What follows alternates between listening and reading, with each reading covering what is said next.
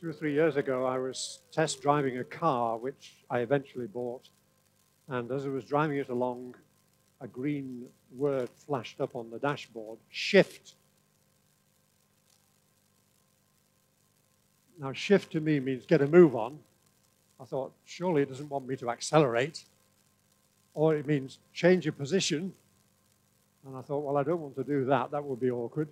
So I said to the salesman, I said, what does that mean? He said, you've got to move up a gear.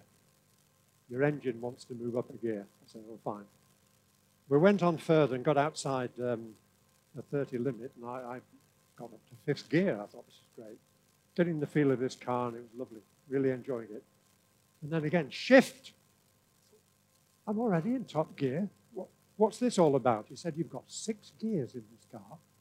6 gears. I've only driven with 5 at most. I do believe that God is encouraging all of us to move up a gear. So much of what we're doing is good. I really believe that. But in dimensions of the supernatural, there are gears we've not even thought about, let alone reached or used. I really believe that. And hence the focus of my message this morning, nothing is impossible with God. Notice it doesn't say nothing is impossible for God. That would set him apart. He can do all kinds of stuff because he's God. But nothing is impossible with God. Who's involved in that? God and his people. Yeah? Nothing is impossible with God. I'm going to read you some scriptures. They'll come up on the screen. Thank you, Chris. I'm just going to rattle through them without comment. Genesis 17, verse 17. Abraham fell face down. He laughed and said to himself, will a son be born to a man 100 years old? Will Sarah bear a child at the age of 90? Genesis 18:14. The Lord said to Abraham, is anything too hard for the Lord? I will return to you at the appointed time next year, and Sarah will have a son. Numbers 20, verse 11. Then Moses raised his arm and struck the rock twice with his staff. Water gushed out, and the community and their livestock drank. Joshua 6, verse 20. When the trumpets sounded, the people shouted, and at the sound of the trumpet, when the people gave a loud shout, the wall collapsed. So every man charged straight in, and they took the city. John 11, from verse 38. Jesus, once more deeply moved, came to the tomb. It was a cave with a stone laid across the entrance. Take away the stone, he said. But Lord, said Martha, the sister of the dead man, why, this time there's a bad odor, for he's been there 4 days. Then Jesus said, did I not tell you that if you believed, you would see the glory of God? So they took away the stone. And Jesus looked up and said, Father, I thank you that you've heard me. I knew that you always hear me, but I said this for the benefit of the people standing here, that they may believe that you sent me. When he had said this, Jesus called in a loud voice, Lazarus, come out! Is that loud enough?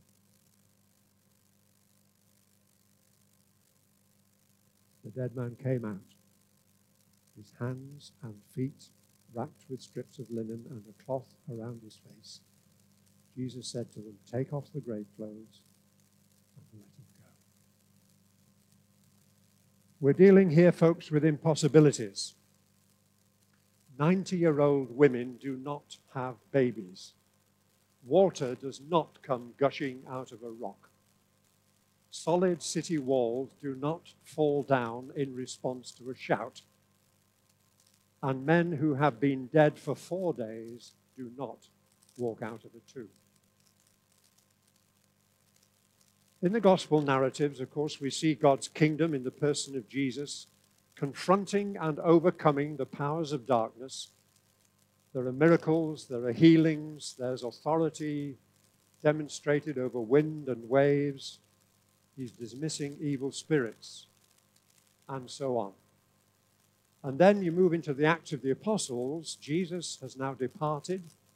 So it's the newly born Christian church, directed by the Holy Spirit, doing the impossible. A young fellow falls from a third-story window, hits the ground, dead. Down comes a Christian leader, lays hands on him. He comes back to life. Another Christian leader is walking along the road, and his shadow falls on some people who are ill. And as the shadow passes over them, they are healed. That is impossible.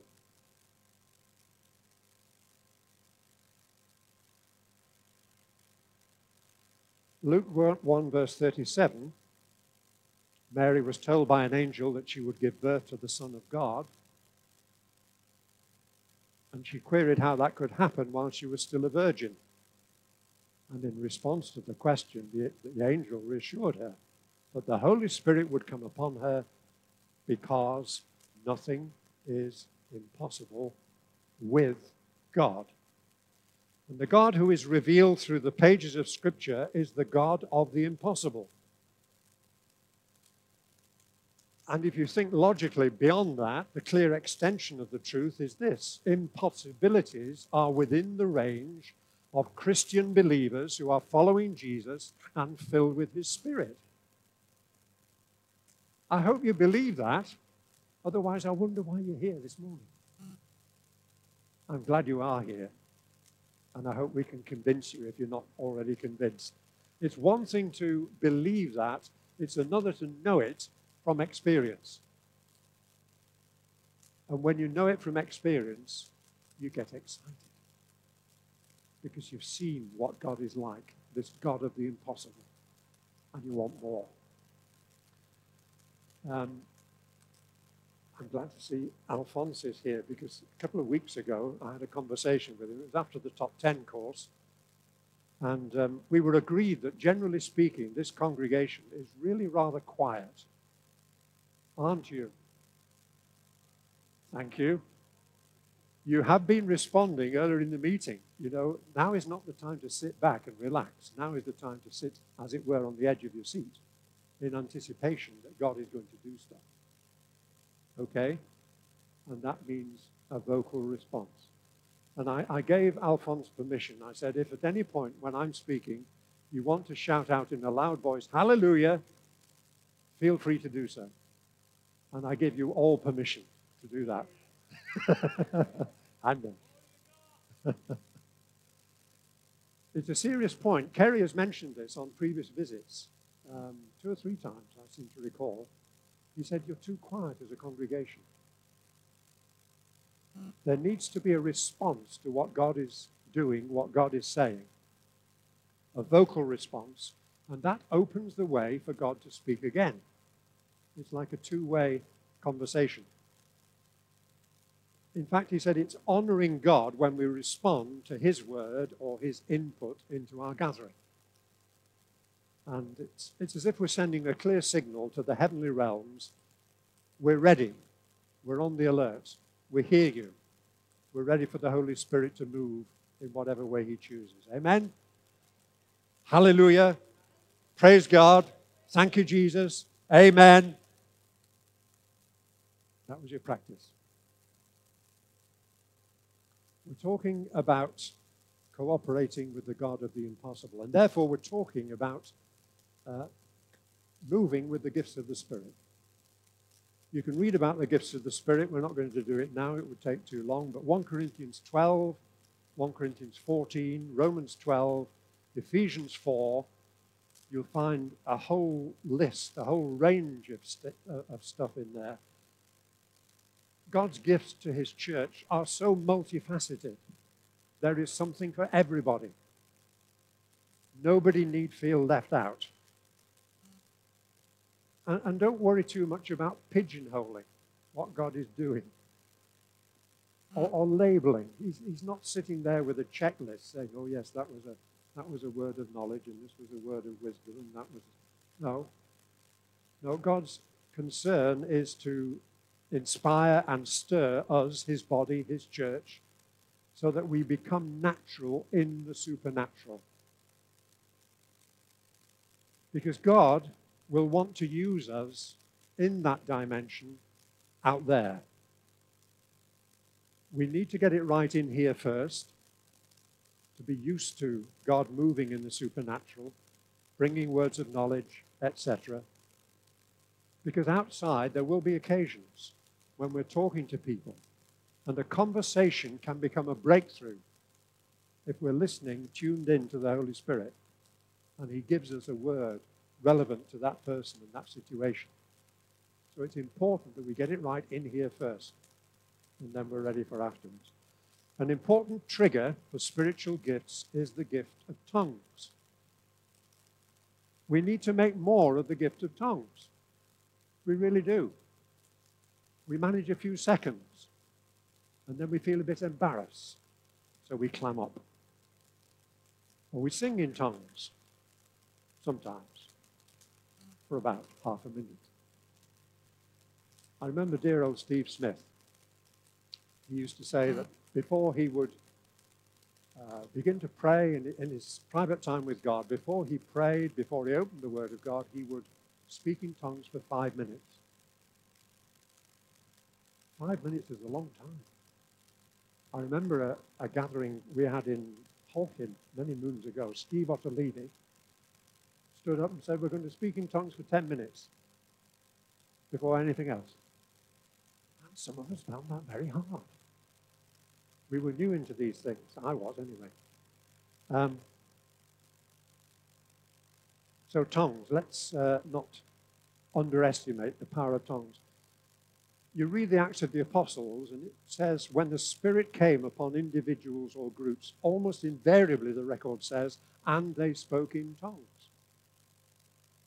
It's an indicator that God's Spirit is alive and well in the believer.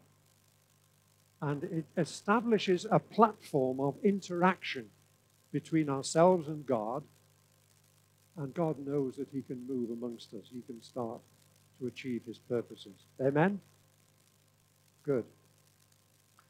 I'm at the stage in my life where it is not unknown for me to wake up at perhaps 3:30 in the morning with a call of nature. And I've found that God uses those moments sometimes to speak to me. And it's quite funny how it happens sometimes. A couple of weeks ago, I woke at about 3:45, and I had a phrase in my head. And the phrase was, laughs at impossibilities and cries, it shall be done. And I thought, I don't know where that comes from. I better write it down, because if I go back to sleep, I'll forget about it when I wake up.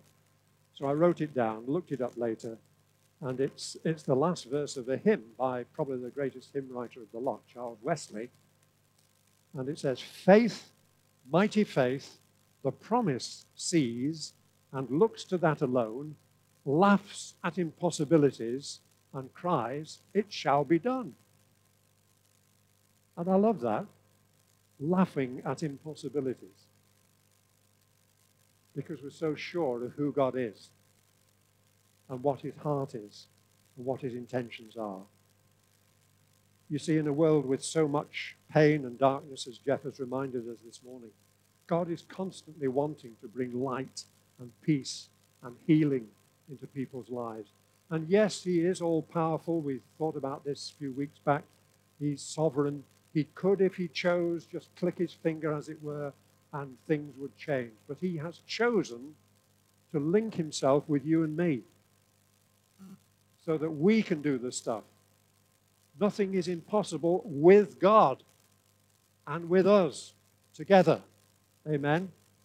And he's constantly looking for people who will stand on his promises to slay the giant, who will be bold in their praying, who will speak to the mountain and see the mountain move. That's our God. Can I suggest quickly 3 qualities that I believe will be essential for us as a church if we're going to move to a new gear in the dimensions of the Spirit. Number one is humility, because any attempt to take even a sliver of glory for ourselves when God uses us will short-circuit the power of God. We must not do it. It is to him always all the glory. I don't know how many of you heard Sue Oliver's thought for the day recently. Hands up. Oh, the rest of you, you need to go back and look at it, listen to it. God used her wonderfully, hundreds of miles away from home, down in Dorset, bringing her into contact, quite miraculously, with a guy who used to live in the same road that they live in Southport.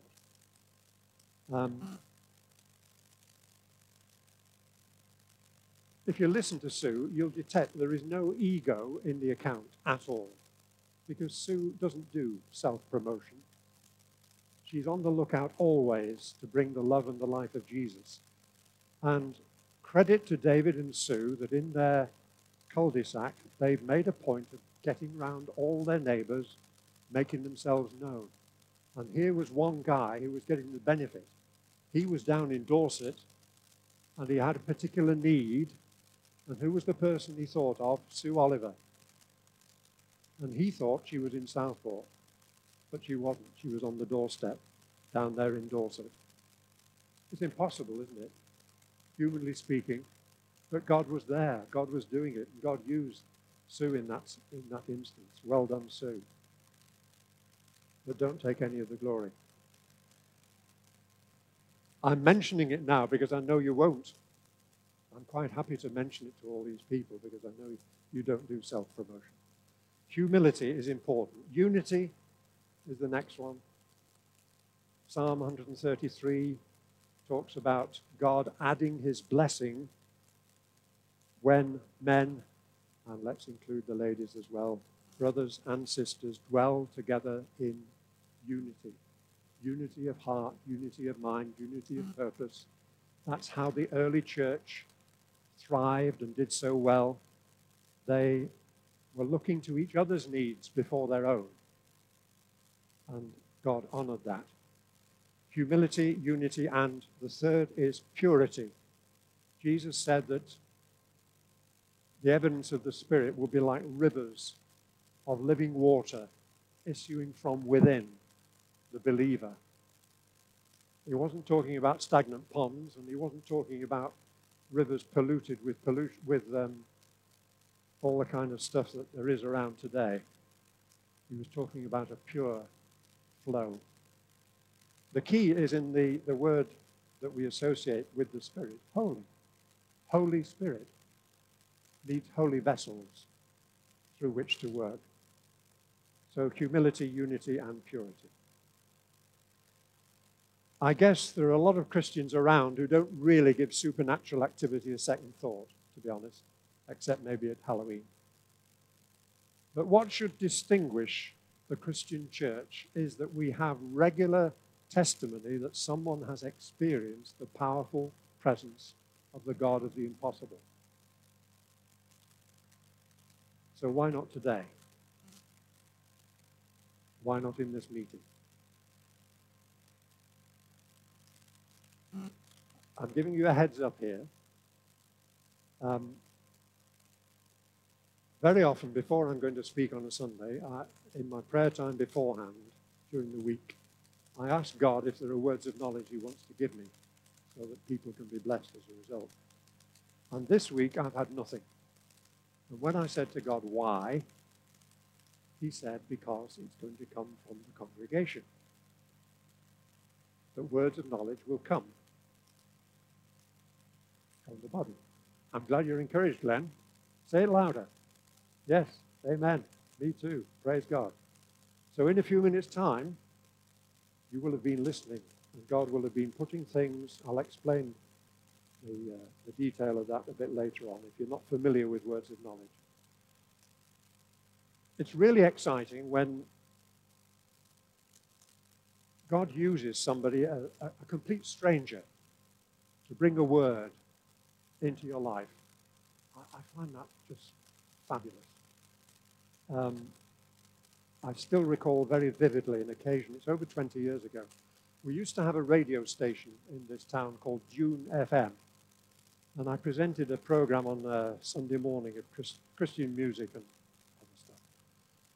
And I was able to go, representing June FM, at a worship conference in the Floral Hall here in Southport. A big event, people from America and all over the place. And I was going to get some interviews and do some stuff.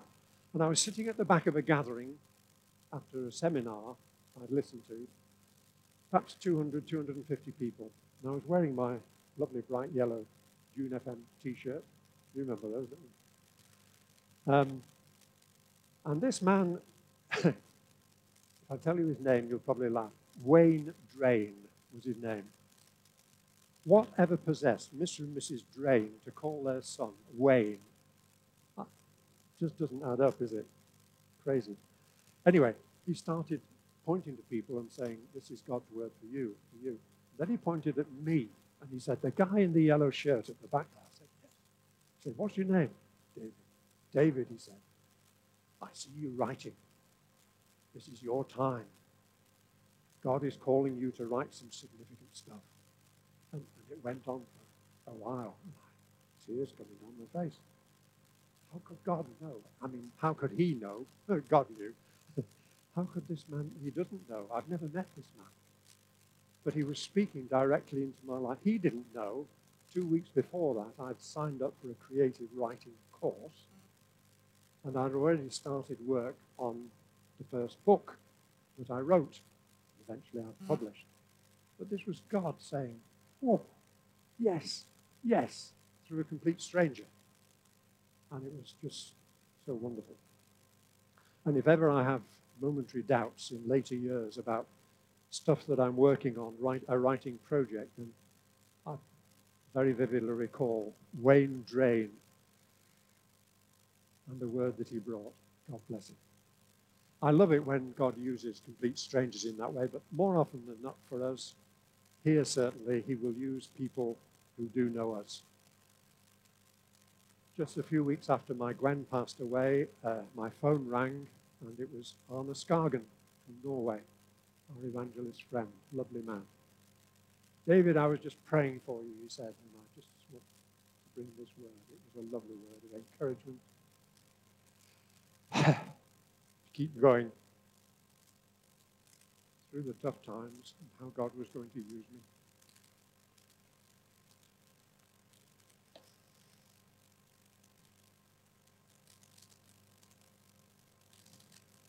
Sorry about that. Thank you. Thank you. It was also Arne Skagen who, some years ago, when he was with us, showed us the God of the impossible at work. He was over in the other building, and he sensed from God there was somebody in the gathering who had one leg shorter than the other. And it was David Carr. Is David here? Not today. No. I saw him yesterday in Cardiff, yes. So Arne got David out to sit on a chair and put his feet on another chair. And bless Arne, instead of doing everything himself, he got 3 young lasses to come and do the praying and laying on of hands. It could have been Edgehill students. I don't know who it was, I forget. And they came, and a simple prayer, they laid hands on them. I was in dead line with David's legs. And it was like that. And the two came together. 2 legs perfectly aligned. Hallelujah. Praise God. Thank you, Jesus. Amen. Same God is with us today. Here. Right now. Ready to do stuff. Let me quote Bill Johnson, who has far more experience than me in these wonderful things. He wrote this: the spirit of the resurrected Christ lives in every believer. Resurrection power from another world, which is far beyond reason, defines our nature as followers of Jesus. invading the impossible is our birthright. That's a statement, isn't it? Invading the impossible is our birthright. It gives him the chance to manifest his heart for people, going beyond what can be done in the natural. 2,000 years ago, a carpenter's son was killed by crucifixion in Jerusalem. 3 days later, the impossible happened. He was alive. And within a few weeks, when that resurrected man ascended to the heavenly realms, God came among men and women without the limitations of a single human body. But now the Holy Spirit was able to impact any number of people in a moment of time. And he is still doing that today. 38 years ago, 12 of us embarked on an adventure of faith with this same Holy Spirit to embody a fresh expression of God's kingdom, to see, among other things, the impossible becoming possible. And the vision remains. The expectation remains. The sense of excitement remains. I am just so grateful for all that God has already done in our lives and through us and through other people as well. Brilliant. Wonderful. But I want more. I'm desperate for more. I do not have the right to limit God to what I have already experienced and say that was good enough. No, there's more, always more. Nor do I have the right to limit God to my understanding of his word, because my understanding of his word is limited. And he goes beyond that, and I'm delighted that he does. I do believe that God is bigger than my mind and my understanding and my experience, and he wants me to use gears that I didn't even know existed. I believe he wants to push the fledgling eagle out of the nest. That's all of us, so that we can learn to soar on the thermals of the Holy Spirit. So my prayer is this: Father, let the narrative of this church be not just about warmth of fellowship, about care for individuals, about stirring preaching and great times of worship. Yes, thank you, Father. They are so important. We thank you for them. But Lord, we have to show this world that we serve the God of the impossible. Lord, we have to use all the gifts that you've made available to us to get the job done. And we pray, Lord, your kingdom come and your will be done amongst us, including the apparently impossible, the signs and the wonders and the miracles. Amen. Faith, mighty faith, the promise sees and looks to that alone, laughs at impossibilities and says, it shall be done. Hallelujah. Amen. Praise God. Thank you, Jesus. There we go. Now, I said I'd explain a little bit about words of knowledge, because I do believe God has things to do and words to say in this gathering. You may get a name, a person's name, and it may be somebody who's in here, it may be somebody outside, but somebody here knows a person outside of that name. And God wants to do something in that person's life. And you can pray, believe God for that. It may be a sensation, a feeling. Perhaps a pain suddenly comes. If you've got a pain in your shoulder, you think, well, I've not been boxing or playing tennis. I don't know that's my pain. Maybe it's somebody in the gathering. And you come to the front and say, is there somebody here who's got a shoulder problem? You can pray for that person and believe God for healing. It may just be a word, a single word. I was recalling with Jeff and Pam on the way back from Cardiff yesterday, a man called Harry Greenwood, who Jeff used to invite to gatherings that we had in the town before the church ever was in being. And Harry Greenwood had some remarkable testimonies of the power of God. On one occasion, he was driving along a road in America, and God told him to pull off at a wayside cafe because there was somebody he wanted Harry to meet.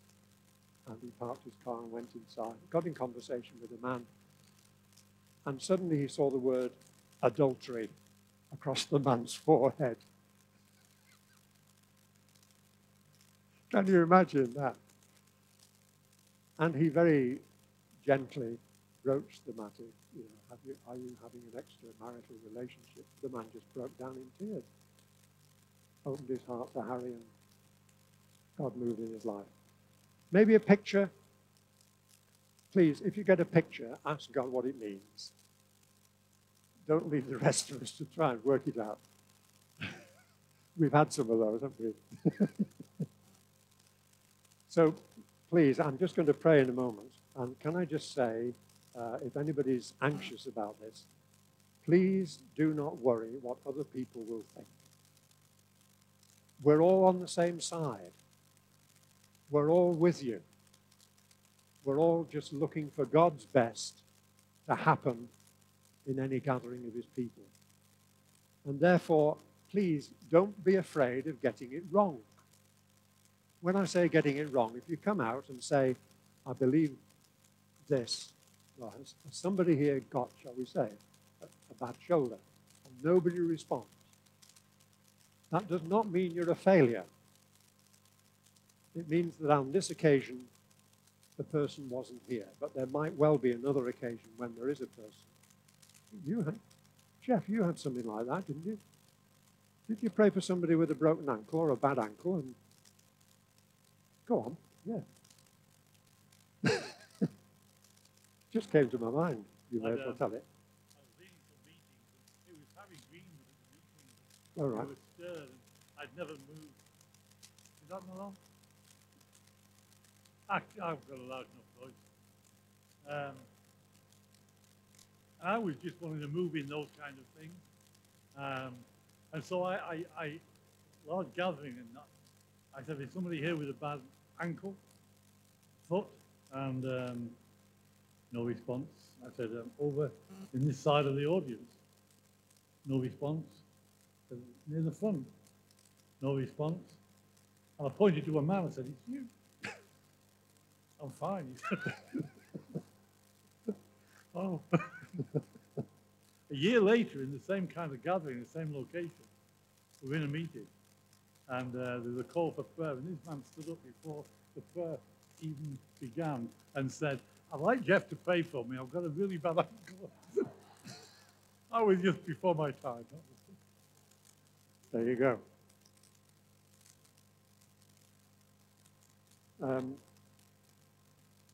I think it was Bill Johnson who said God doesn't reward success, he rewards faith.